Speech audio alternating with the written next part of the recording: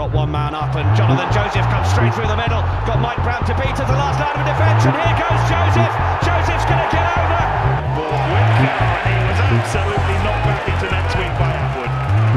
Dave Atwood has got titanium in his shoulders at the moment. Watson goes on the outside. Oh, Watson goes magnificently on the outside. Hello and welcome to the Bath Rugby Plug, the podcast by the fans for the fans, plugging the boys in blue, black and white. We're back for another week. I'm joined in Bath by Charlie. Charlie, how are you, mate? Yeah, I'm doing very well, thanks, Tom. And the reason I'm in the hot seat this week is Gabriel is down the line, but here nonetheless. How are you, G? Evening, gents. Yeah, very well. How are you? Not too bad, thank you. And despite a fallow week in the Premiership, Bath weren't in action over the weekend. They did make the back pages for different off-the-field reasons that we'll be coming on to. But first of all, did either of you boys get the chance to see the semi-finals of the European Cup over the weekend? Two pretty good, but I thought clear results in the end, and what a final it should be on the 11th of May, Charlie. Yeah, I know. It's the final everyone wants, really, isn't it, Tom? Leinster Sarries been the two best teams in the competition, I'd say.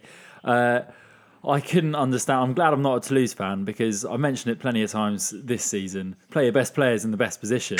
They played their best player, Antoine Dupont, at 10 and put Romain Ntamack on the bench when he should be playing at 10 and Dupont should have been at 9. I couldn't really understand that, and they seemed to completely alive when Ntamack came off the bench, and they completely got themselves back into the game. But yeah, at least I'm not a Toulouse fan.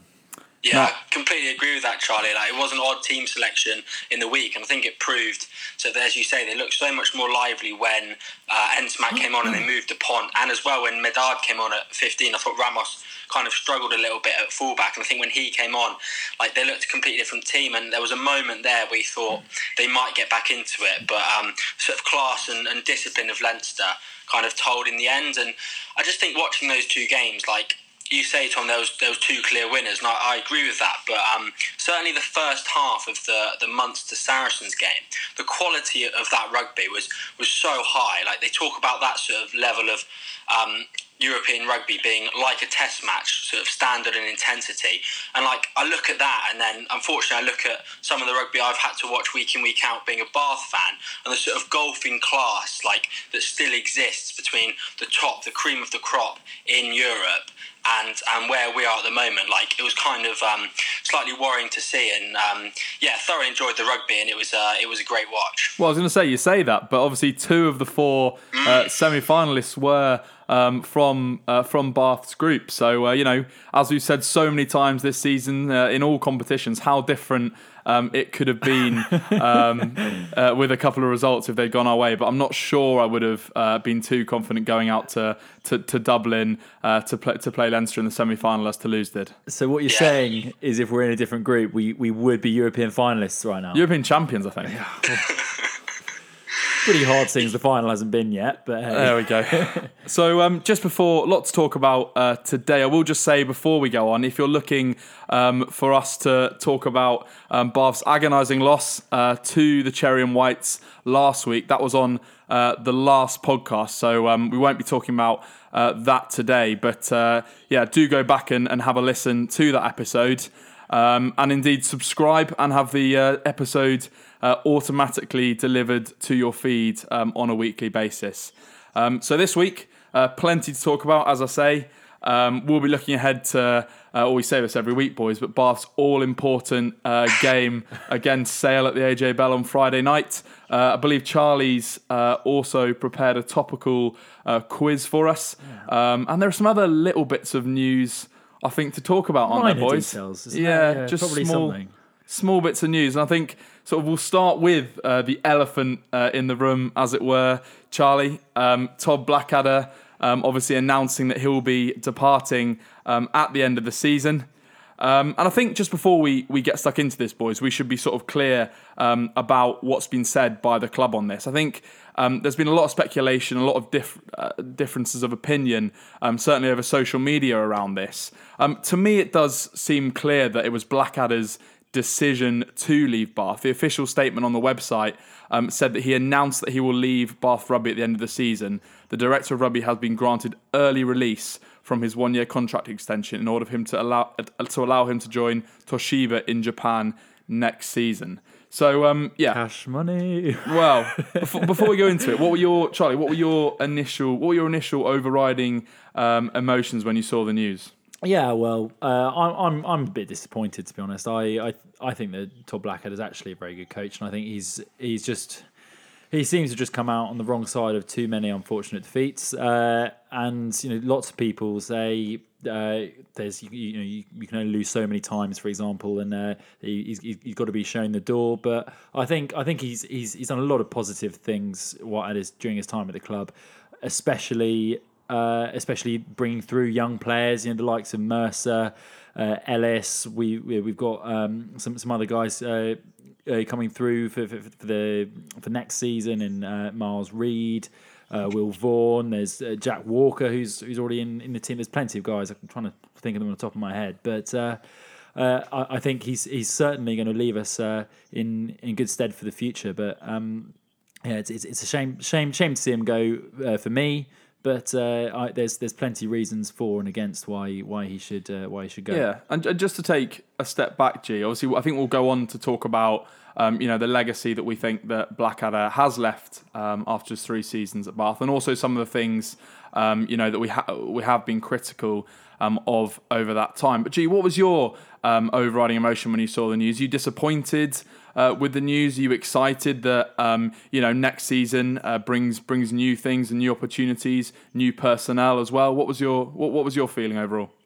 Yeah, I think the sort of overriding emotion was definitely one of surprise initially. Like I definitely did not see this coming. I was sort of convinced that we were going to stick to the plan laid out at the start of the season, and Todd was going to do 1 more year, and then the change was going to come. So I think surprise, and then kind of thinking about it, I sort of agree with Charlie, and just what you were saying, Charlie. I didn't want to butt in, but one guy that springs to mind with the comment you were making is Tom Dunn. Like, we spoke to him earlier in the season, and he sort of commented on the impact Blackadder's had on his career. But yeah, I do think certainly some positives, certainly some negatives, and yeah, I think kind of okay sort of legacy left, but yeah, one of surprise when I heard the news initially, certainly. Yeah, and I think we should be clear. We mentioned it. I think it very much is Blackadder's decision, and that makes sense. You mentioned the vision that's been set out, obviously, in that open letter to supporters, and the idea was, I think, very much for Blackadder to see out the extension to his contract that he signed back in September, and then, as we've mentioned, Stuart Hooper would look to take over following next season. So, we'll come on to some of the speculation around his successor and what's going to happen there. But I think, first of all, boys, let's have a look at Blackadder's 3 seasons at Bath then. And I would just start it off by, taking us back to when he joined. And obviously, that had been a disastrous campaign.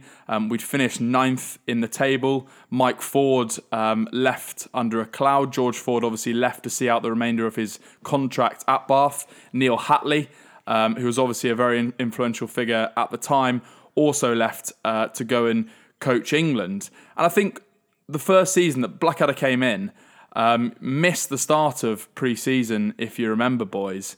And then ultimately we finished 5th in that first season and actually got into the Challenge Cup final. So for me, that was a really successful season, and it to me it augured for greater things to come, I think. What do you think about that?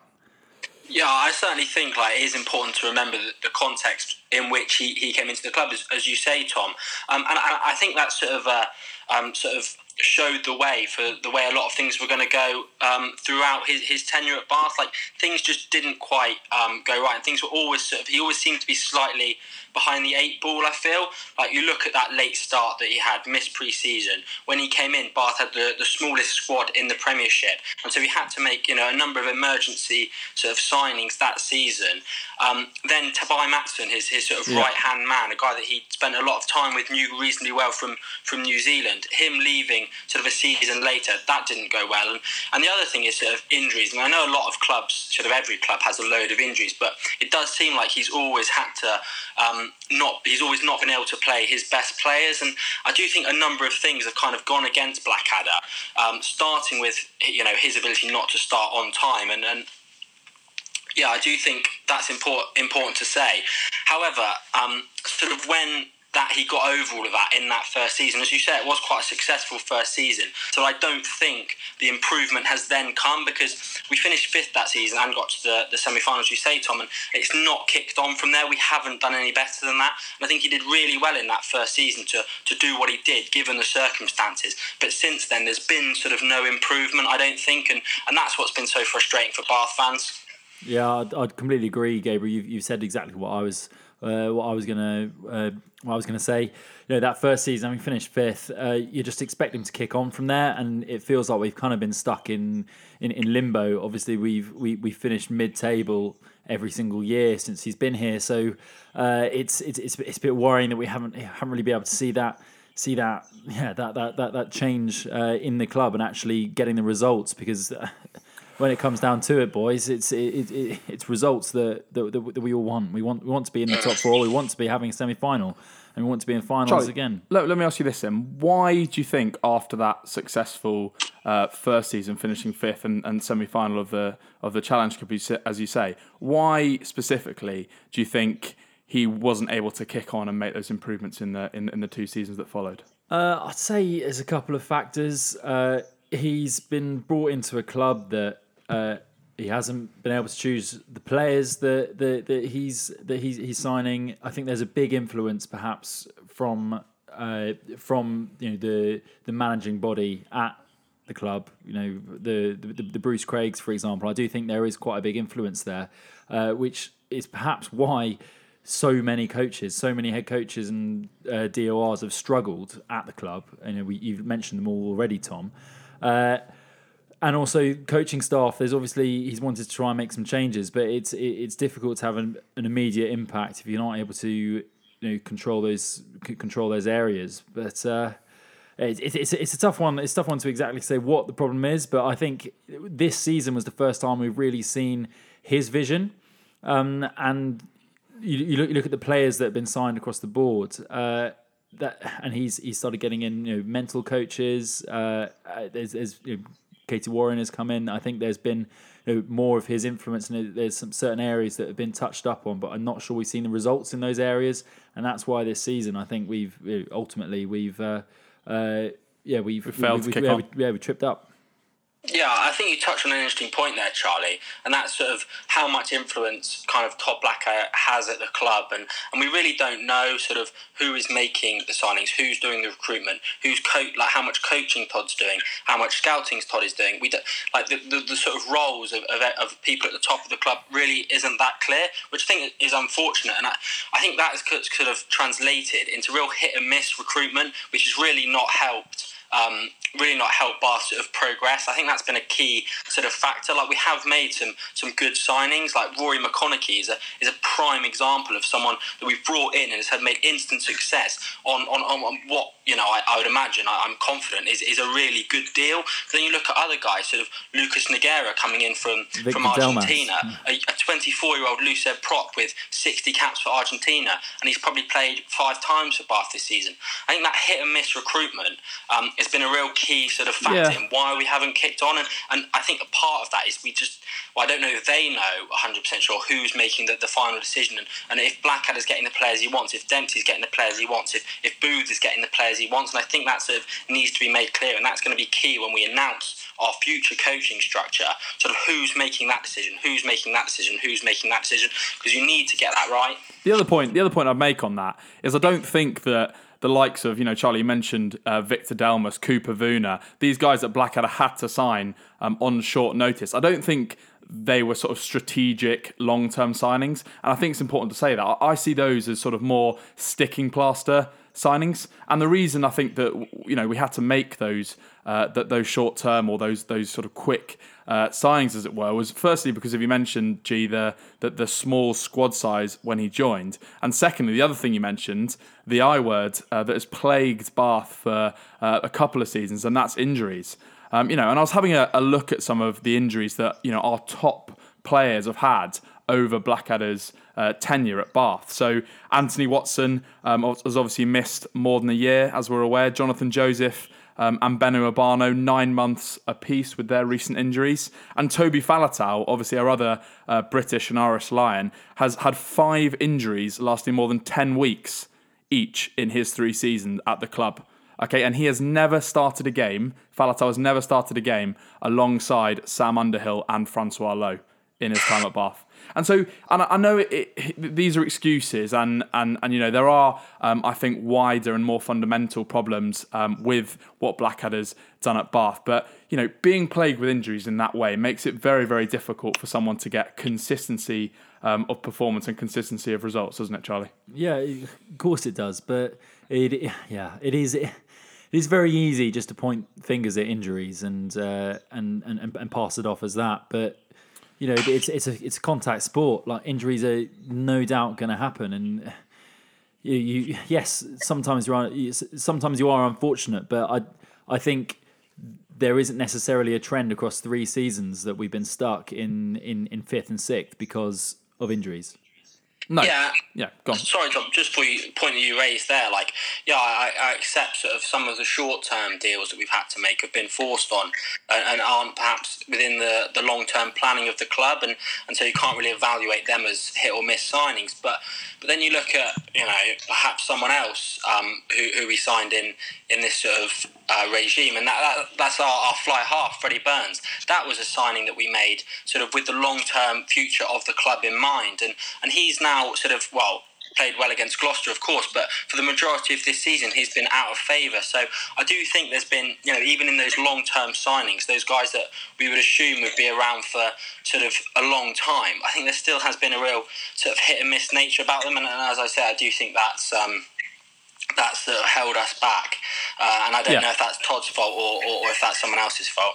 No, as you say, and with all these things, it's very hard to pin the blame or indeed the credit on any particular person. But I think, you know, ultimately for these really important issues, I think the buck ultimately does stop with Todd Blackadder, and I think that's the reason he has sort of rightly or wrongly come under criticism for sort of the lack of performance that we've shown. So yeah, guys, I guess we've touched on a few.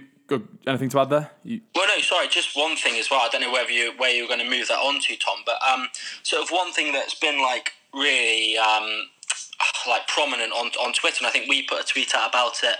That's just talking about sort of Todd Blackadder as being like a really good bloke, and how that may have sort of held us back in the past, and maybe he's not as harsh on his players as he could have been, and maybe he hasn't got that sort of winning mentality. I wonder what you guys sort of thought about that, because I'm certainly not sure that I 100% buy that sort of rhetoric. I'm not sure you can say that really. Like, he's obviously had success at Crusaders when he was down in Super Rugby, took into plenty of finals. Yeah, he didn't always get across the line, but he was certainly successful and got them to the top of the competition. And I think it's extremely important to have that management style in rugby, which I believe he does actually have that quality. It's not necessarily about being ruthless. You know, I wouldn't say that the coaches at Saracens and Exeter are ruthless. I'd say that they manage their men well, and they rotate in and out. It's not necessarily you don't have to be ruthless to be successful in rugby. And if anything, I'd say coaches like Eddie Jones, who are pretty ruthless, he's been highly criticised for, you know, perhaps not bringing in players and being kind of the opposite end of the spectrum. And so I wouldn't really say that applies to Todd. I think yes, he is a good bloke, and that you know, he has a good reputation in that sense. But I don't think that boils down to why he's been a failure. No, in fairness to Eddie Jones, though, he has won a World Cup, got to another final and beat South Africa with Japan, so maybe you need to be ruthless. But no, I completely agree with you. I kind of don't think that plays a part.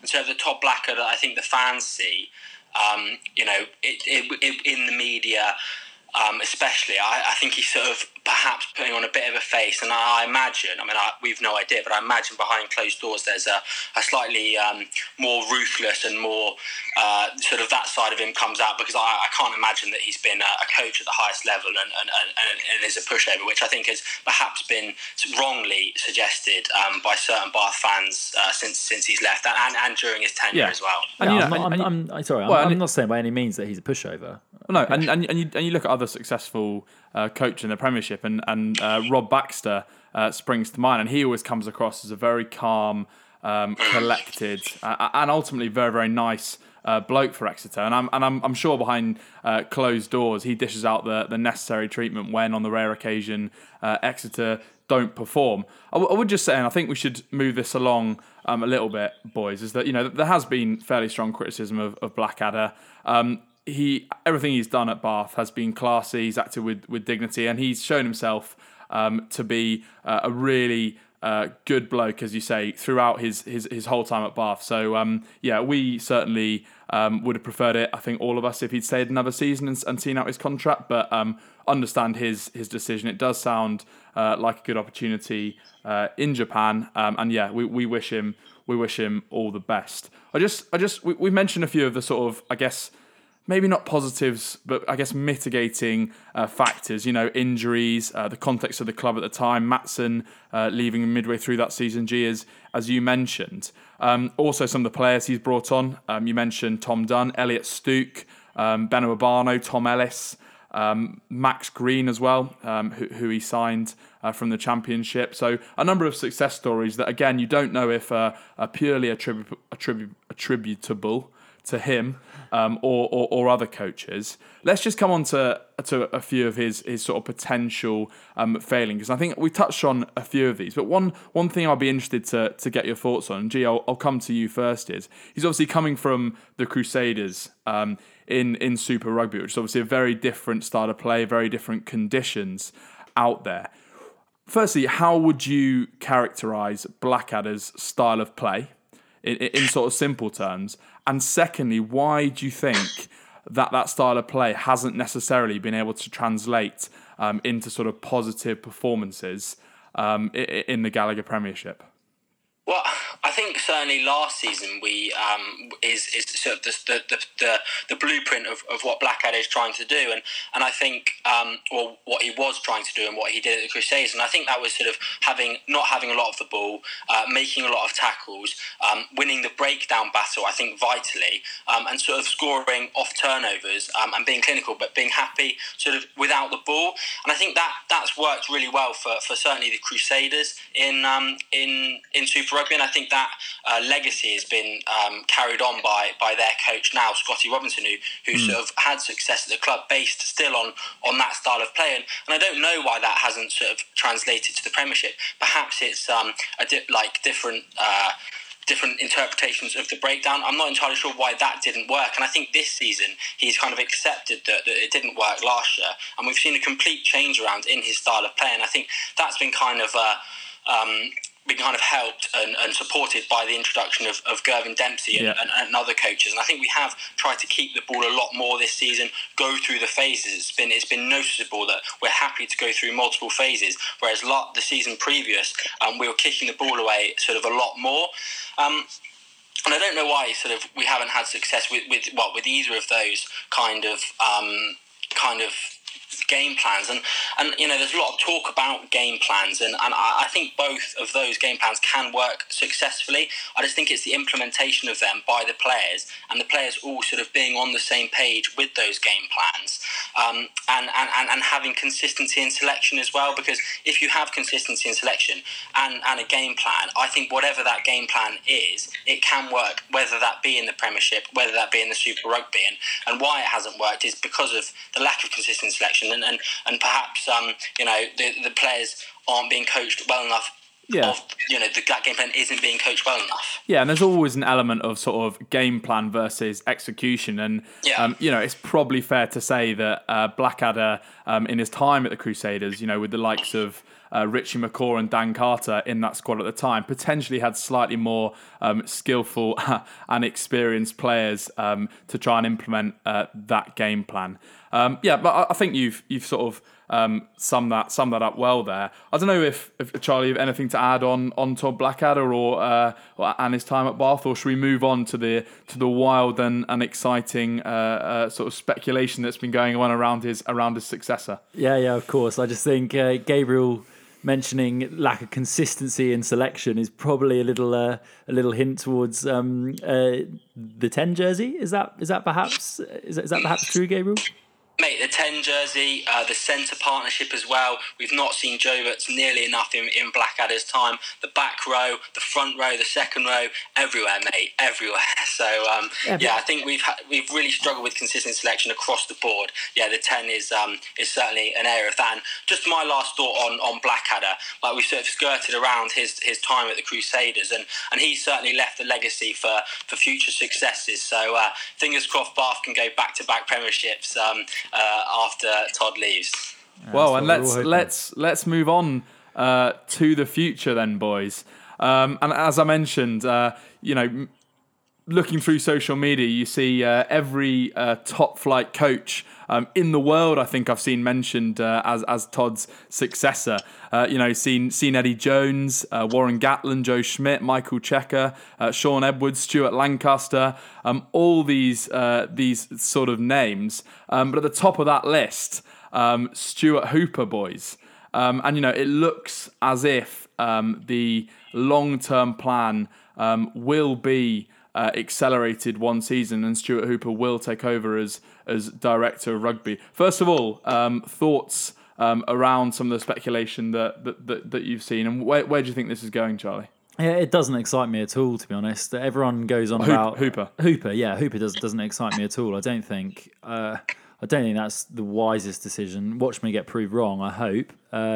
But yeah, I think you do need experience in these coaching jobs. I think they have tried to bring Hooper through within the more backroom staff ranks, but I'm not filled with confidence. I think it's very easy for someone new as well to get put to get shot down very easily if next season doesn't go very well.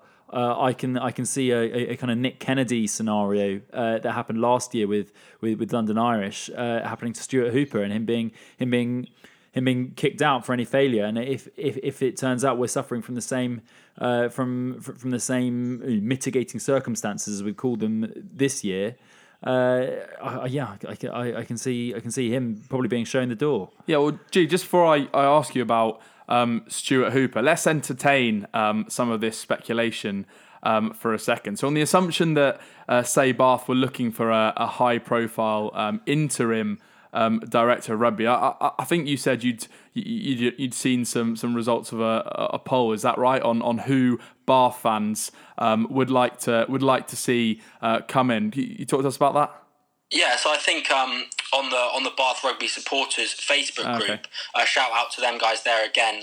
If you're not following them, please do, because it's really good sort of Bath content whilst in the sort of days when we're not in your ears. And I think two polls that there was ran on there. And firstly, just to pick up on what you were saying, Charlie, how you perhaps weren't 100% happy with Stuart Hooper being the new director of rugby, and there was a simple for or against Hooper as director of rugby, and 570 people were against, compared to just 51 people for Hooper being put in as director of rugby. So I think a lot of Bath fans, certainly on that forum, sort of echoing your thoughts there, Charlie.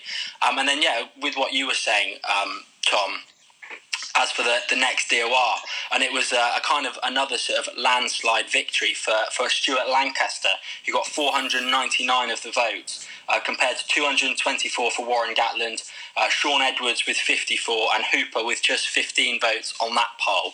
So I think certainly people kind of looking for a big name and not very happy with Hooper at DOR.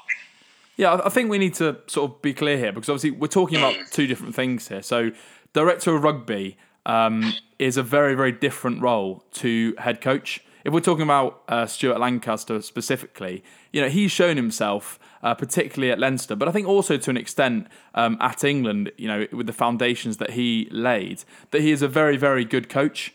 What I'm not so confident about is how good a director of rugby he is. Stuart Hooper, on the other hand, going back to social media, Henry Weeks tweeted us, and we're at Bath Rugby Plug, saying, please can you clarify for people that Hooper will not be coaching? It's a very different role to head coach. And, I had a look at this, and I can answer your question directly, Henry, because Stuart Hooper's actually done no formal coaching. I think with the departure of Tobias Matson, he would have been involved to an extent, but he's done none of his coaching badges, so he's not a qualified coach. I see his role as something much more in the management side of things, so director of rugby, general manager as he is now, whatever that sort of vague title means, or involved in something like recruitment. And I think the same can be said for Stuart Lancaster. And we are, as we've mentioned, boys, looking for coaches, Charlie, to replace Toby Booth and Darren Edwards. It looks as if Luke Charteris will be retiring at the end of the season and coming into the coaching setup to work on line out and defence specifically. Anyway, that's what's been sort of speculated in Somerset Live I saw earlier. So do you see a big high profile name coach coming in, or would you like to see someone on the director of side coming in to sort of manage the club more broadly? Well, I think there's two very different styles of DOR out there. You do have your types who are in the tracksuits and they do have more presence on the field, and you have the guys who are in the shirt and tie and are in the back room, like you're saying Stuart Hooper is. So yeah, it's tough. I think I would like to see a head coach, a big name head coach who can come in and sort out Bath's style of play. I don't think there's too much. I think that's been our main area. There hasn't been too much problems in the selection side of things. I don't think.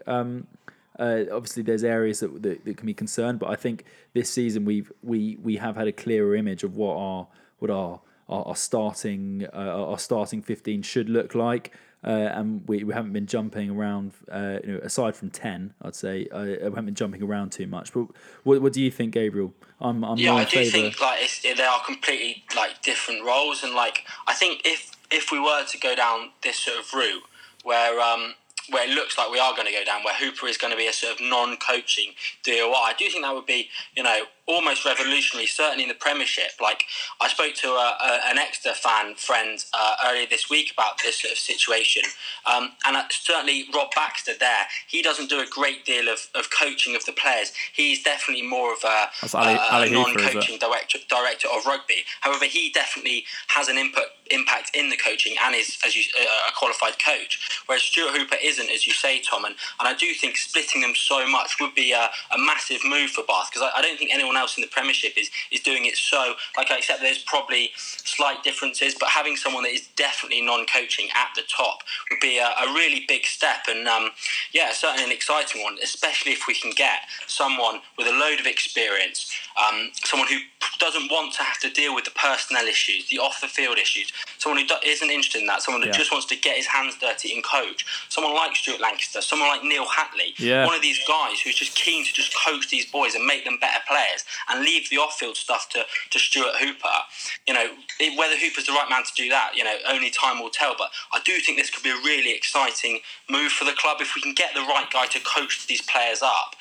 This could be sort of look back on as a really sort of revolutionary moment in the Premiership.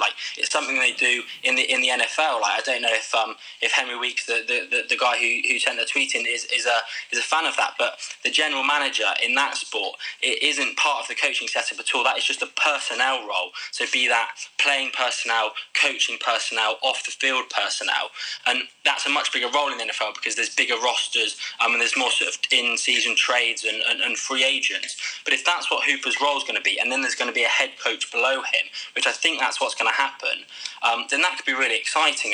And some of the names that are being banded around, that could be fantastic if we can get one of these guys. Like, I'd love to see Hatley back, for example. Lancaster might be a really good appointment, and yeah, I think this could be great. I think I'm reasonably positive about the news, and I think it's important to sort of recognise that Hooper isn't going to be coaching, and having a lack of experience in coaching isn't going to matter. The only sort of downside I can sort of imagine with this is kind of, if it starts to go wrong, sort of where does the buck stop? Because if he is the head man, but he's not coaching and the players aren't performing, then, does the buck still stop with him, or does the buck then stop with the head coach? And I think that would be sort of a potential downside. But yeah, I'm excited, guys, and I'm really enjoying sort of the speculation about who we're going to get. And some of the names are sort of exciting me. So yeah, I'm quite positive about it. Yeah, and we talk about sort of ins and outs of players at the start of each season, and if we look at this sort of from the DOR and coaching staff perspective, obviously we've got Blackadder, Booth, and Edwards now announced as leaving. I think it's widely sort of expected that Gervin Dempsey will sort of move up into that sort of head coach role, or at least sort of as a very, very senior coach. Sort of in the setup. Obviously, Luke Charteris, as I mentioned, will be coming in. He's done his coaching badges, but obviously isn't experienced. And Stuart Hooper, who, as you say, G, you mentioned general manager in the NFL. His current title, as I mentioned earlier, at Bath, is general manager. So maybe it is that they're very much looking to emulate that sort of role. But to me, when I look at that whole sort of setup, I would really like to see, as you mentioned, someone senior come in. And I think Neil Hatley would sort of be the perfect appointment. Obviously, with Gervin Dempsey focusing on the backs there, Luke Charteris more, as I mentioned, on the line-out side of things, and then Neil Hatley to come in as sort of a head forward coach to, I guess, provide a bit of guidance to Luke Charteris. The other point I would make is that these guys aren't just new to coaching, they're new to coaching at Bath. If we got someone like Stuart Lancaster, some of the other big names that we've mentioned, they wouldn't necessarily, obviously it would take them time to get up to speed with how things work at Bath, the management structure above the sort of coaching and DOR setup. Obviously Neil Hatley spent a number of seasons at the club prior to Todd Blackadder, so he to me seems like the perfect man to come into the setup. Yeah, I'd agree with that, Tom. I think certainly when he left sort of on his own terms. Like, I think Bath were really keen to keep hold of him. And I remember at the time, a lot of the players sort of coming out and saying how grateful they were for the impact they had on his career. And I think he is still based in Bath, so that would be fine. But the only issue I would have with that is kind of the timing of that, because I would imagine, I'd be almost sure that he's going to stay with England throughout the duration of the World Cup, and then he's probably going to want a bit of time off after that. So sort of when is he going to be able to come in? He's not going to have the pre-season coaching these guys up and getting the game plan. And we may see something like we had in Todd's first season, where we sort of, he's sort of starting behind the eight ball.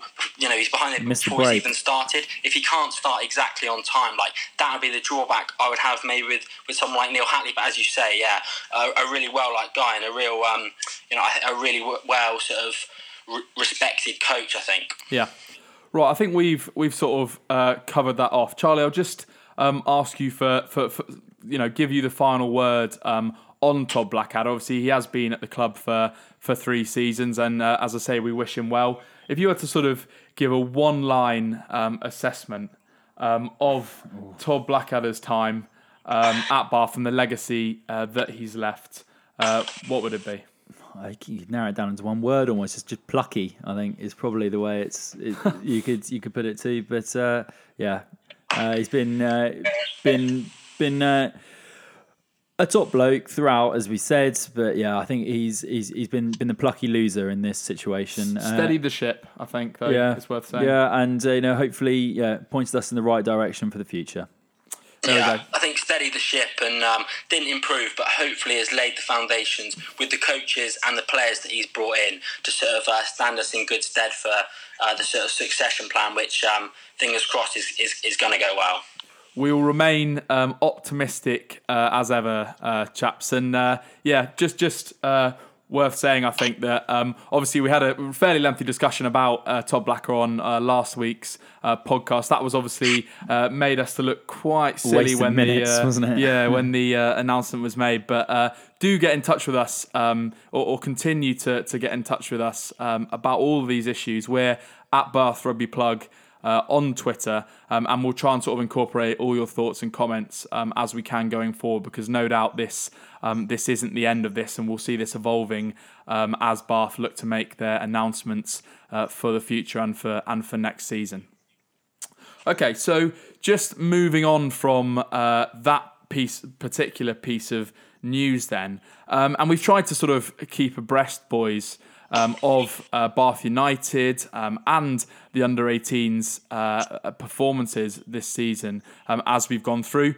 Bath United had their last game of the season last week against Bristol Bears at the Rec. That was over the bank holiday weekend, I believe on the Saturday. Obviously very nice weather over the bank holiday, so I'm not sure what the attendance was for that, but I believe it was well supported. Unfortunately, we fell foul to Australian legend George Smith, who I think is in his late 30s. He rolled back the years and scored a hat-trick in that game. We ultimately lost 26-22 despite a strong comeback in the second half. So I guess not the result we would have wanted to, but I guess we still have the bragging rights over Bristol Bears after the clash at Twickenham. I mentioned this is sort of the last game of the season. So I just mentioned that we ended up finishing third, boys, out of seventh in the Southern Conference. So relatively positive season for Bath United, and obviously hopefully we'll be seeing lots more of these young guys and these Bath United players coming through next season, G. Yeah, I think the sort of success of every Bath United season, kind of, you can only really tell that in sort of the following 2 to 3 years. Because I think if you look back on the side that plays for Bath United in 2 years and see how many of those guys are still at the club and now sort of in like important positions within the playing squad, that's when you can tell whether it was a sort of successful team. And yeah, I think. Maybe looking back at some of the Bath United teams in the past and half of them aren't at the club, and then you look back at some of them and you think, oh, well, we kept hold of them. So I think the success sort of only time will tell. Yeah, and a very young team. I think it's just finally worth saying. Obviously, seeing this as a developmental competition, unlike Bristol, clearly, who are playing one of their top paid players in that particular fixture. So yeah, if that's how they want to play it, then fair enough to them. And just a shout out as well to I don't know if you guys saw this, but Bath Ladies Second 15.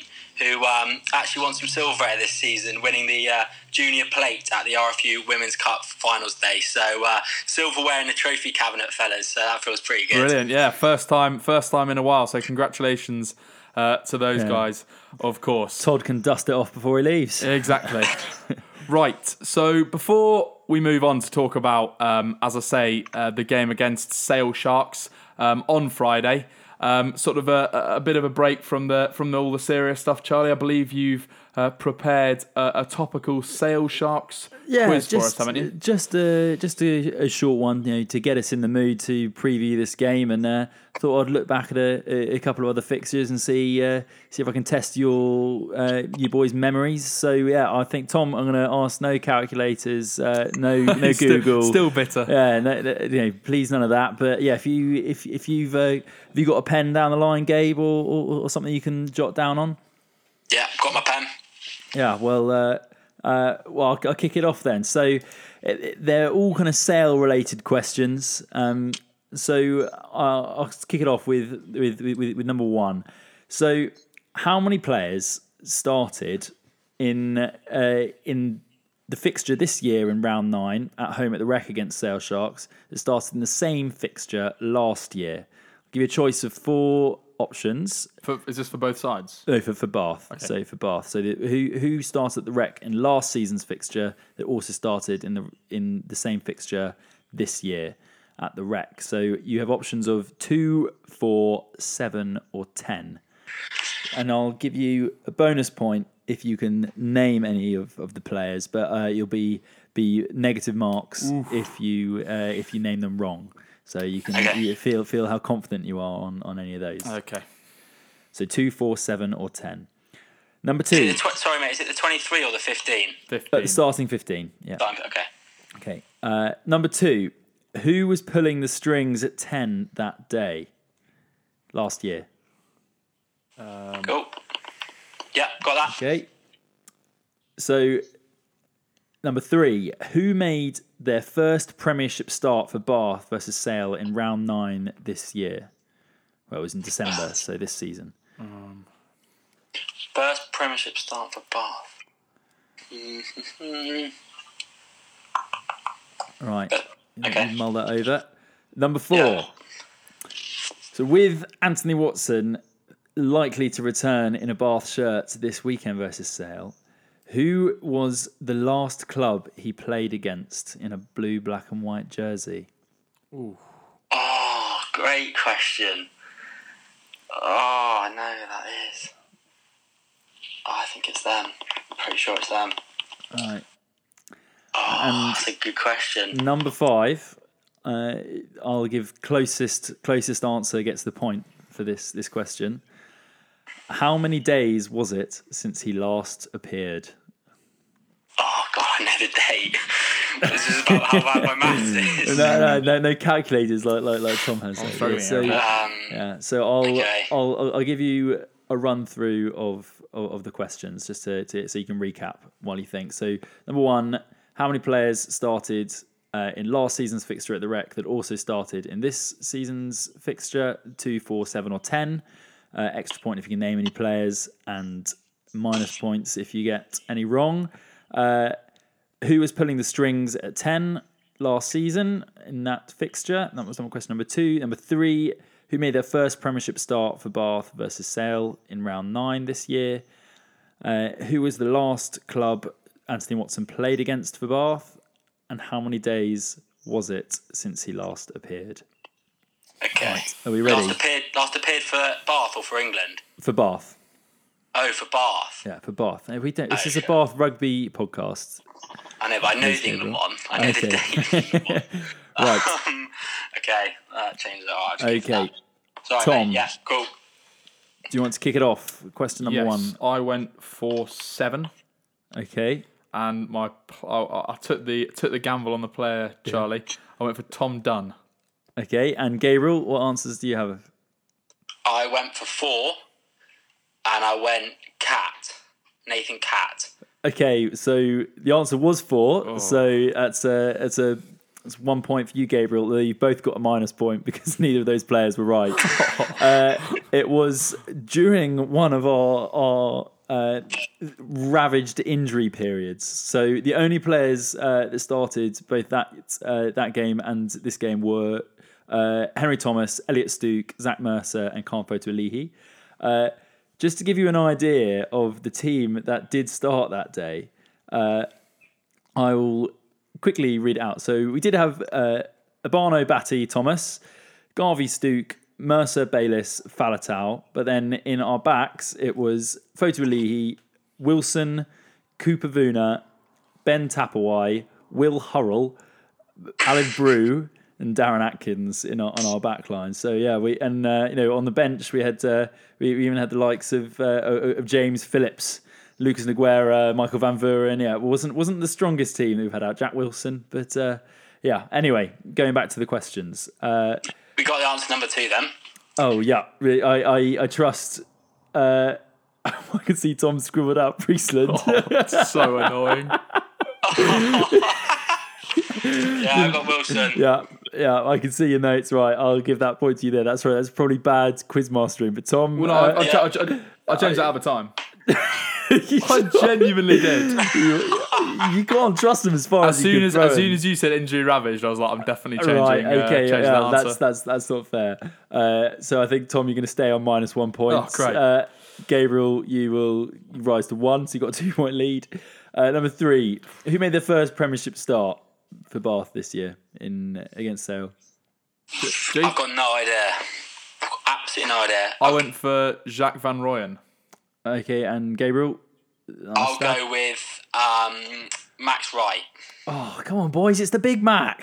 It was McConaughey. Oh, was it? McConaughey's fair first ever start. First Premiership start for Bath. Yeah, he started at 15. Should have known McConaughey was going to pop up in Scores your quiz. Your unchanged. quiz, Of course it was. Sorry, mate. Just quickly. So that was round 9. Yeah. So Just it's round think 9. how well he's played since then. Because, when we're talking about sort of Bath players' seasons later on in the season, he's right up there. And if he didn't make his first start till round 9, that's telling of how sort of well he's played since then. Because they tried him out, didn't they, in various positions across the backs for Bath United. Yeah, and a couple of Premiership Cup games. Yeah, he's been managed very well, to be honest. Yeah. But anyway, yeah. Sorry. Anyway, number 4. Who was the last club that Watson played against? I think it was Exeter. I went for Sale. Oh no, okay, it wasn't Sale, but it was Champions Cup last year against Treviso when we were striving to get into. Yeah, so that was January last year, just before the Six Nations. And then obviously he was gone. So that was Champions Cup last year, Treviso, when that exciting game when we were trying to get through. So unassailable lead. We'll have to change the next answer then, given that you just told us his last game. No. I'm a bit lower. I'm not a very good quizmaster, am I? This is a bit of a shambles. But yeah, number 5. How many days was it since he last appeared? I went 460. That's about right by the sounds of it. I've gone much too low. I've gone 399. Oh my goodness, Gabriel, you are 2 days off. 458 days. Well, it doesn't get the point then, so that's fine. 20th of January last year. Oh, anyway. What can I say? My favourite boy is nearly back, so I'm very much looking forward to it. I've been counting up the days since he's been gone, so can't wait to see him back in Probably action. why you're so close. Yeah, exactly. And yeah, I guess one thing we can say is we hope Bath's performance on Friday is better than my performance there. I think I've ended that on -1, which has got to be a first. And now let's talk about that all important game. And we say that every week. Obviously, only 3 games to go now in the Gallagher Premiership, and as it has been the whole season, it's very, very tight, sort of in the guts of the table at the moment. How important, G, is this? Not only looking at the rest of this season, but also looking ahead to next season as well. Yeah, I sort of hate the expression which is used all the time in rugby and in sport, which is sort of must win, because I don't really understand which game isn't sort of must win. I think it's a really odd expression, but this is, must win. We can't afford to slip up, especially if we've got top 4 still in our mind, which I saw Todd Blackadder in the press today said that it's still doable, even though it's unlikely. If that's going to happen, we've got to win 3 from 3. But I think, we've got to start these 3 games. We've had a little break now, and these 3 games, we've got to start well. And I think that obviously starts against Sale. And I love to be sort of optimistic about these things, as you guys well know. But sort of looking at the prospective records of the 2 sides when they've come up against each other recently. So Bath's previous victory in the Premiership at AJ Bell was all the way back in 2014, and Bath's only away victory since September this season was against Wasps at the Rico. On top of that, Sale have won their last 3 at the AJ Bell. So taking all those 3 things into account, I think Sale are good at home. We're obviously, as I've just shown, bad away. I think taking those three stats into account, it's going to be a really tough day for us on Friday night. Yeah, and just, I guess, taking a step back, Charlie, thinking about the sort of the week's training sort of in the lead up to the game. Obviously, the game being on the Friday night reduces sort of the number of days we have available to train this week. On top of that, I know that often Bath will go up on the Thursday night, given that the AJ Bell is obviously not close by. So that really has an impact on sort of the training that we're able to put in this week, doesn't it? Well, seeing as we've had a week off, I don't think the boys have been sunning themselves over the bank holiday. Yeah, I know, but I think that can't come into it too much. I think they would have trained hard last week, a couple of days off over the weekend, over Easter, and then back at it this week. I don't think the reduced training time, for it being on a Friday night is going to make that much of a difference. I think the main thing is as Gabriel highlights is our away form, and it tends to be when we go away that we are so inconsistent and we can't put in a reliable performance. Well, I'd say that we're not inconsistent away. We're consistent, but we're consistently pretty terrible. Yeah, in comparison to our home performance is what I'm trying to say. I know exactly what you mean, mate. But yeah, I think our away record is something that we need to highlight looking ahead to sort of next season. But yeah, hopefully it will start on Friday night, an improvement in the away form. Yeah. So where do we see this game won and lost then? Looking at the actual game, where do we think are areas where we can potentially exploit against Sale? And where do we think potentially that Sale have the edge and that they'll be targeting in training this week? G, start with you. Yeah, I think sort of something we've started to speak a little bit about over the past couple of weeks, guys, and that's the breakdown battle. I don't think we've had the best of it, certainly against Gloucester in our previous fixture. We've not won the penalty count against Bristol or against Gloucester, and I think that has been and I said last week, I think that's a massive part of that is the fact that we're just not getting enough success at the breakdown. And this week it's the battle of the potential England Sevens at the World Cup. Underhill against whichever Curry it is that plays for England, and his brother might be on the other flank as well. So I think it's vital, absolutely vital, that we win that breakdown battle and we see an improvement in that area. Hopefully that's something the boys have been working on in these sort of 2 weeks that we've had off, winning that breakdown battle and not just being reliant on Underhill as well, because I think against Gloucester he didn't have his best game, but with Cat sort of out of the side, he is the only jackler in that team, and I think other boys need to step up and help him. And yeah, I think the breakdown is going to be absolutely pivotal on Friday night. We need to get on the right side of the referee, and we need to win that penalty count. Yeah, completely agree. And it's something I've spoken about the last couple of weeks, and I think it's become sort of increasingly evident, obviously, after we lost Francois Lowe to injury for the rest of the season, because he does a ridiculous amount of work around the breakdown. He is such a strong jackler, and I think we haven't been helped in that we've got on the wrong side of the referee, who potentially hasn't seen the right pictures by some of these guys who I do actually think are trying to fill Francois Lowe's boots in that department, but I think they have struggled. So yeah, for me, completely agree with you, G. That is a key area. The other area I was going to highlight was the scrum. I think that's an important area against Sale. I think one of the most underrated players actually in the league is Ross Harrison at Lucid. He is so consistent, not only in terms of his tackling. His tackling stats are absolutely through the roof and have been for some time, but he is solid at scrum time, and that's why in particular I was pleased to see today that Bath announced that Max Laheath has recovered from what was an ankle roll that he limped off with against Gloucester. So he'll be in contention for that tight head spot alongside Anthony Perenise. I think that's going to be a key area, Charlie. Do you agree? Yeah, I'd say so. I think Sale scrum is a really potent weapon, and I think they actually do have one of the better scrums in the league, along with Bath. Though, as you say, without Henry Thomas, I think it has been exposed the slight weakness that we have there, and I think Laheath is the next cab off the rank after him, and if he was gone too, I think that would be a real area of concern. So it's very positive to have him back, and I think he adds a lot of aggression, I think, on the gain line. One thing I noticed when he was on against Gloucester, and I don't know if you saw the same thing, he was obviously a massive guy, absolutely ripped to shreds, as we know. He seems to spend most of his time walking around in budgie smugglers, and why wouldn't you? But he was flying out of the line and really winning the collisions, and I think that's something that we'll need to do early to sort of stamp our authority on the game. Yeah, I think we're definitely going to have to take the game to him because I think they are a very physical side. We've spoken about how physical they are at the breakdown. They're a real presence in that area, and on the gain line they are as well. I think where they really struggled, they obviously lost against Worcester away last week, and I think where they really struggled in that game was out wide, and Bryce Heem ran in a double. And I think that's really where they're going to struggle. So I think if we're able to spread the ball and get it out to our wingers and really push the outside channels. I think that's where we're going to make most yards.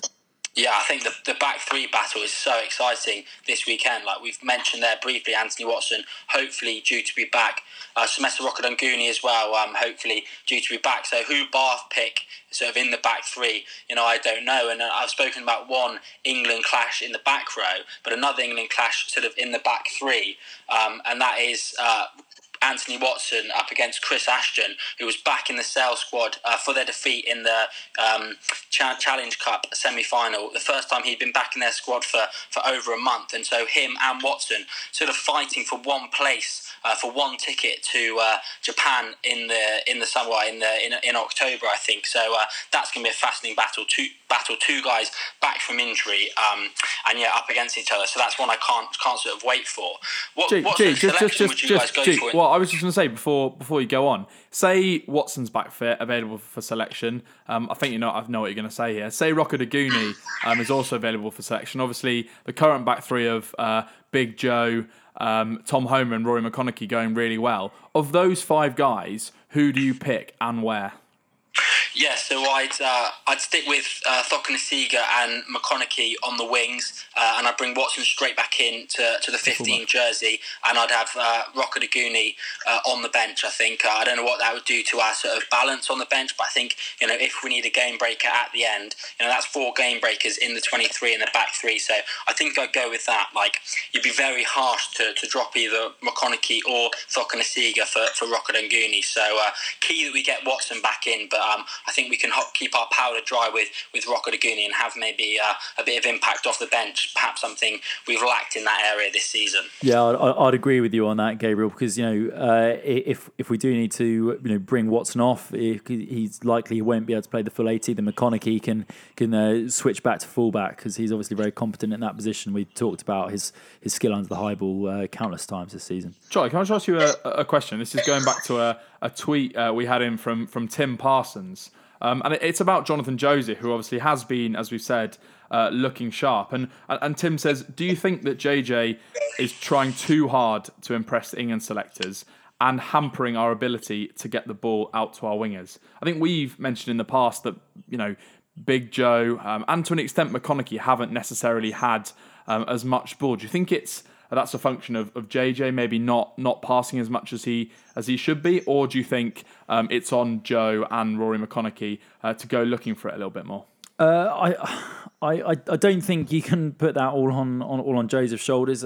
Yes, he's got England in his mind, but if he's going to be hogging the ball, that he's not going to look good on his England chances. You're not going to be picking someone because they're hogging the ball, for example. Like you look at his ability to conjure things out of nothing. His kick through against Bristol springs to mind, and that's his ability to link up with the players outside of him and know what the best options are. So I don't really think that argument holds much weight. I think yes, the wingers do have to go looking for the ball a bit more, but I think a lot of that argument, perhaps not getting the wingers into the game, comes from 10 and how they're distributing the ball earlier on. And I think Freddie Burns did a really good job of that actually when he was on the field against Gloucester. Yeah. I completely agree with you. I think one of the things that Joseph's really added relative to what we were getting with his distribution, with Max Clark and Max Wright was his distribution. So yes, I agree with you on that one. So all right, G, we're putting you in the shoes of Todd Blackadder or Stuart Hooper or indeed whoever is designing the strategy to beat Sale on Friday. Where are their weaknesses? What are you targeting, and how are we going to sort of implement that on Friday night? I'm in Todd Blackadder's new shoes, am I, with all his Japan money? No, I think one area where we can sort of get an upper hand, and one area that's going to be key. You mentioned the scrum, but the line out as well. Like we really need to get that right. Like not just the line out, but also our sort of maul setup and clinicality in that area when we get close to the line. Like we've seen on a number of occasions where we've sort of gone for the corner and not come up with points because we've sort of had the ball turned over. So I think that's the area where they need to improve that and the breakdown. I don't think Sale are necessarily weak at the breakdown. In fact, I think the opposite. And so that's why I think we need to nullify them there and then maybe exploit them where they are weak, which perhaps is out wide, as Charlie mentioned, or sort of in the maul area. So that's what I'd be doing if I was in Todd Blackadder's new shoes. Yeah, and I think one thing as well that we've done well is a sort of territorial kicking. I think Prieston's been doing that well for a bit now, and Burns did that while he was on against Gloucester fantastically well. And it'll be really interesting, Charlie, to see actually who is chosen to start in that 10 shirt. Would you go Burns or 52nd Freddie? Well, it's the same person, isn't it?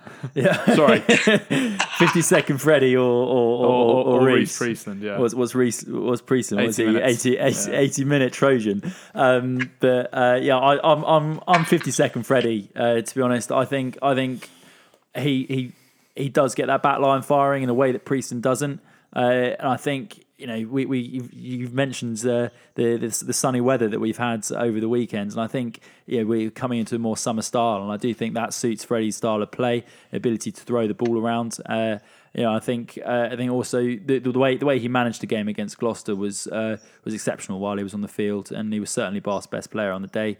I think it came out about his cramp, etc. So hopefully he can overcome that this week, and it won't come to bite him. Come 50 minutes in. Yeah, and I think looking at the Sale selection, obviously G, you mentioned Chris Ashton, who's been playing at fullback for them when he's been available. But otherwise, Luke James has been starting at fullback for Sale, who's obviously a young guy and generally has played centre while he's been at the club. So I think if he's at 15. Certainly that sort of territorial kicking and putting him under pressure, I think will be important on Friday night. Right, boys. As we always do, I think some predictions are in order, but I'm going to get you to justify these a little bit. So, G, what is your prediction for Friday, and how do you see it going briefly? Yeah, well, I've just highlighted, all I seem to have said is how sort of bad our away record and how good their home record is. But yeah, I do think Bath are going to win, and I'll tell you how I am going to justify that now, Tom, because although I said Sale have won their previous 3 at the AJ Bell, they haven't won 4 there since January 2018. So for that reason and that reason alone, I think Bath are going to get a win, and I don't think that's much of a surprise. So let's give Blackadder a good, well-deserved send-off. Well, so they've a whole year since they won 4 in a row. Wow, that really puts the stats against them. Charlie, can we actually have some justification here, please, mate? I think as much as my heart's telling me that Bath are going to win, I think this has got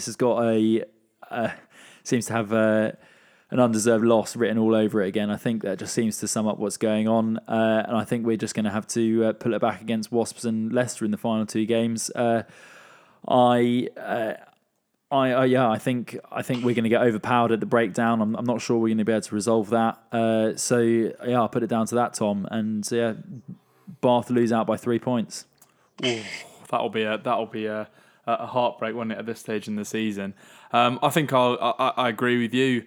To be honest, Charlie, Sale are a very hard side to beat. To beat at the AJ Bell. I think we've highlighted quite a few of the main areas there. I think they're very dangerous out wide for a start, and I'm not sure our defence potentially will hold up for the full 80 minutes. And I think there's a chance that we will get quite badly pinged at the breakdown. With some of the players they've got in that back row, you mentioned the Currys and John O'Ross as well. So, unfortunately, I will also side for a Sale win, and I think by probably slightly more. I expect it to be something like 7 or 8 points. To be honest, I think we will lose, but obviously very, very happy to be proved wrong. Guys, I guess on the bright side, we are the only team in this very congested 5th to 8th region that hasn't got to play a team in the top 4 in the remaining three fixtures. So I guess if we can't get this win, then hopefully we might potentially have a better chance of securing those last two victories and ending up, obviously, crucially in that top six. Excellent. Okay, boys. Well, I think unless you guys have got anything to add on the Sale game or indeed anything else, we'll sort of round things off there. Thank you very much to everyone for listening and for bearing with us for what's been a longer podcast this week, but obviously a lot to discuss, a lot to look back on, and obviously a lot to look forward to. Exciting times at the club, or nervous times at the club, depending on which side of the fence you're on. So I think stick with the club thick and thin, as we always do, boys. As I mentioned, get in touch with us at Bath Rugby Plug with anything you'd like to say about the podcast this time, or anything you'd like us to discuss going forward. We really appreciate sort of all your comments and feedback. It is the reason we continue to do the podcast. So yeah, thanks very much for that. Hope you've enjoyed the podcast and you enjoy the Sale game on BT Sport from 7 p.m. On Friday. So until next week. Thanks, Charlie. Cheers, Tom. And cheers, Gabriel. Exciting times ahead, boys. Thank you.